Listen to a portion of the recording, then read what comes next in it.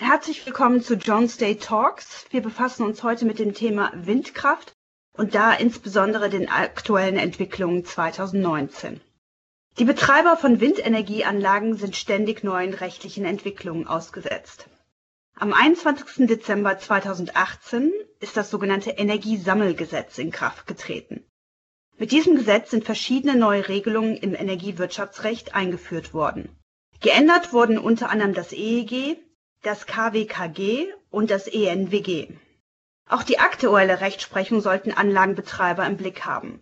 Für Windenergieprojekte in Bayern ist insbesondere ein aktueller Beschluss des Bayerischen Verwaltungsgerichtshofs zur Anwendbarkeit der sogenannten 10H-Regelung relevant.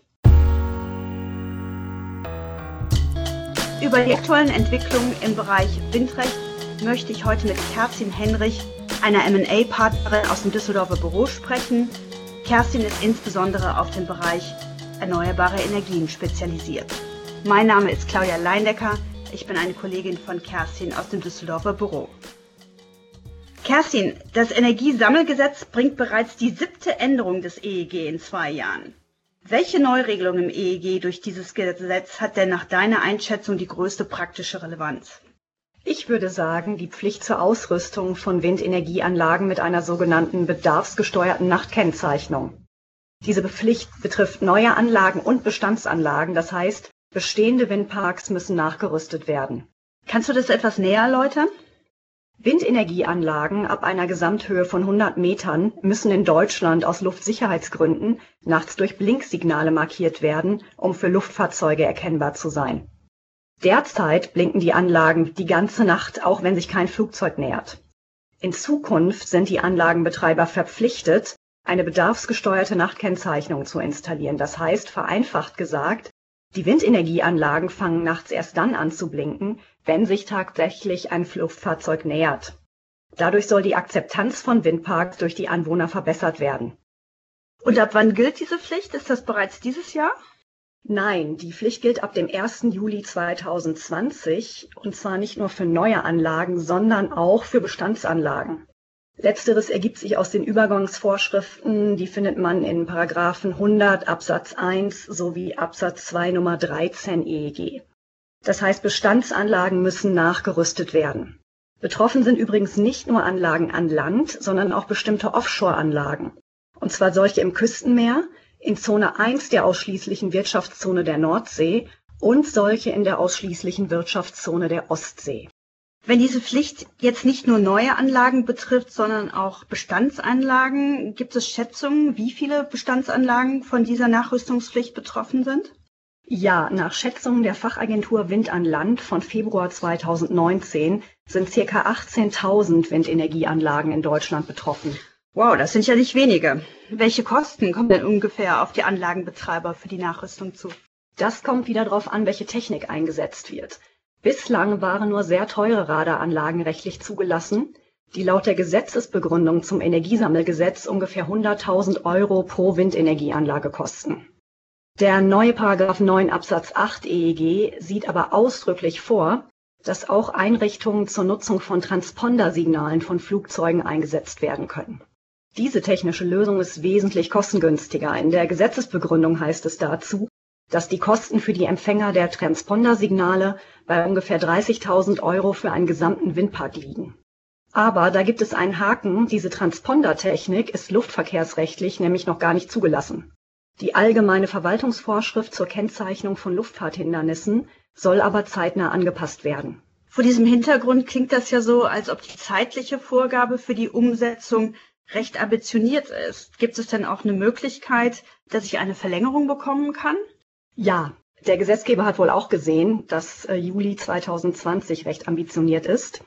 Und deshalb kann die Bundesnetzagentur nach § 85 Absatz 2 Nummer 1a EEG die Umsetzungsfrist verlängern, wenn die erforderlichen technischen Einrichtungen nicht in einem ausreichenden Umfang am Markt angeboten werden.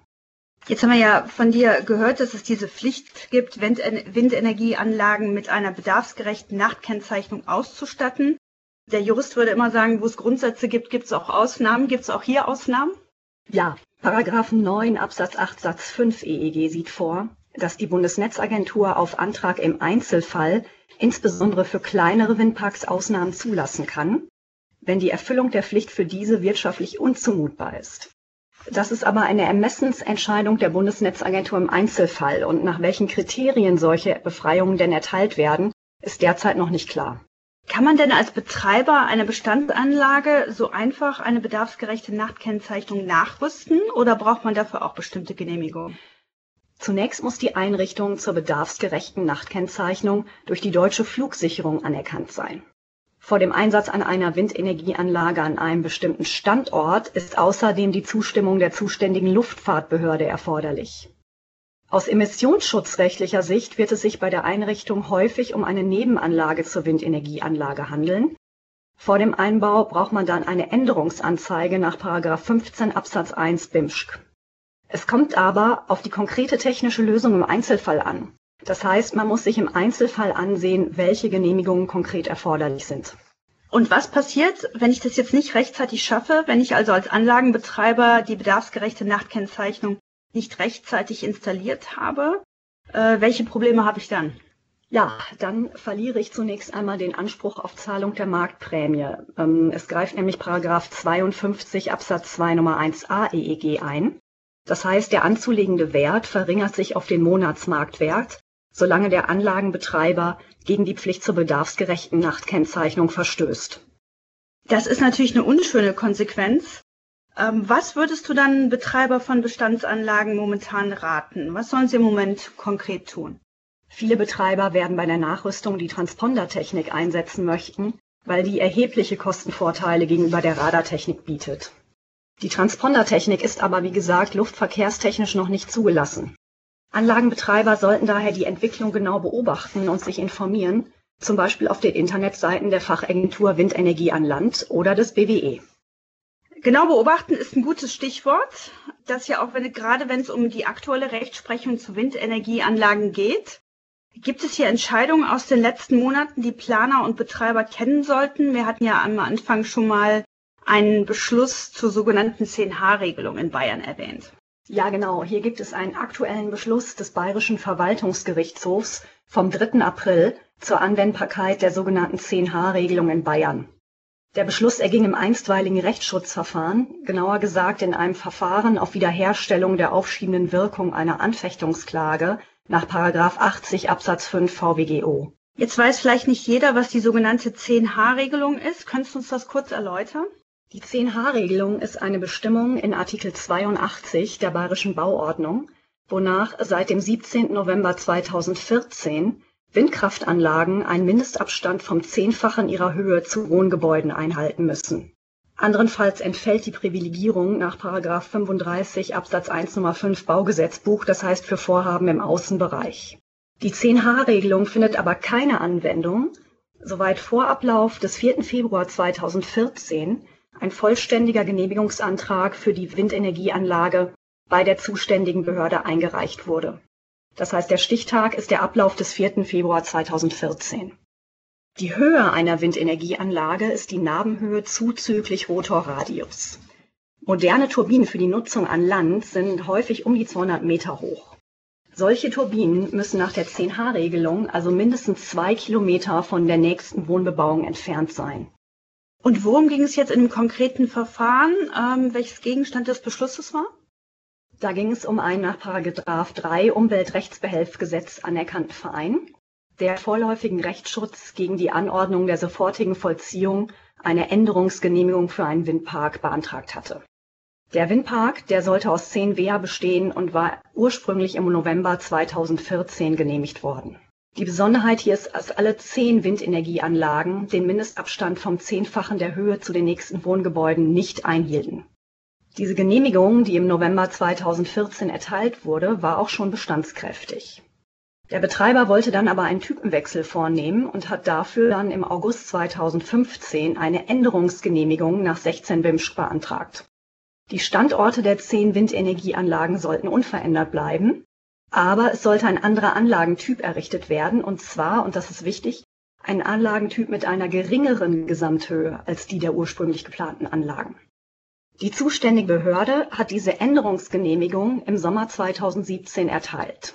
Der Verein hat dann gegen diese Änderungsgenehmigung Anfechtungsklage erhoben und im Dezember 2018 die Wiederherstellung der aufschiebenden Wirkung dieser Anfechtungsklage beantragt. Das zuständige Verwaltungsgericht in erster Instanz hat diesen Rechtsschutzantrag abgelehnt und dagegen hat der Verein dann wiederum Beschwerde beim Bayerischen Verwaltungsgerichtshof eingelegt. Und der Bayerische Verwaltungsgerichtshof hat dem Antrag im Eilrechtsschutz dann stattgegeben? Richtig. Der Verwaltungsgerichtshof kam im Rahmen dieser im vorläufigen Rechtsschutzverfahren sogenannten summarischen Prüfung zu der Auffassung, dass die angefochtene Änderungsgenehmigung voraussichtlich rechtswidrig ist, weil das genehmigte Vorhaben im Außenbereich, also der Windpark, nicht nach 35 Baugesetzbuch privilegiert ist und auch nicht nach 35 Absatz 2 Baugesetzbuch zulassungsfähig ist. Das Gericht hat dazu ausgeführt, dass das Windparkvorhaben die Privilegierung nicht beanspruchen könne, weil es den Mindestabstand von 10 h nicht einhalte.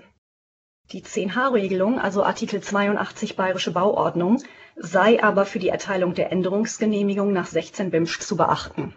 Und das gilt, obwohl der Projektentwickler bereits eine bestandskräftige Genehmigung für dieselben Standorte erhalten hatte? Nur für einen anderen, in dem Fall ja sogar einen höheren Anlagentyp?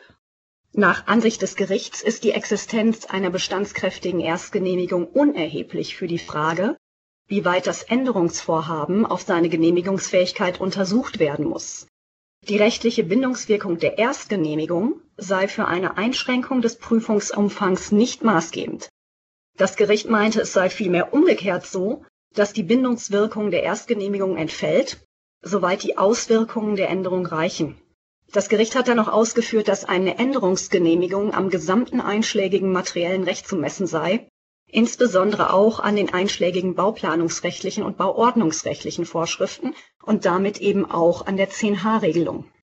Das hört sich nach einer sehr praxisrelevanten Entscheidung an, insbesondere für Windparkprojekte in Bayern. Ist diese Entscheidung denn schon veröffentlicht? Nein, die Entscheidung ist ja ganz aktuell. Ich gehe aber davon aus, dass sie kurzfristig veröffentlicht wird. Ich sage aber gerne das Aktenzeichen.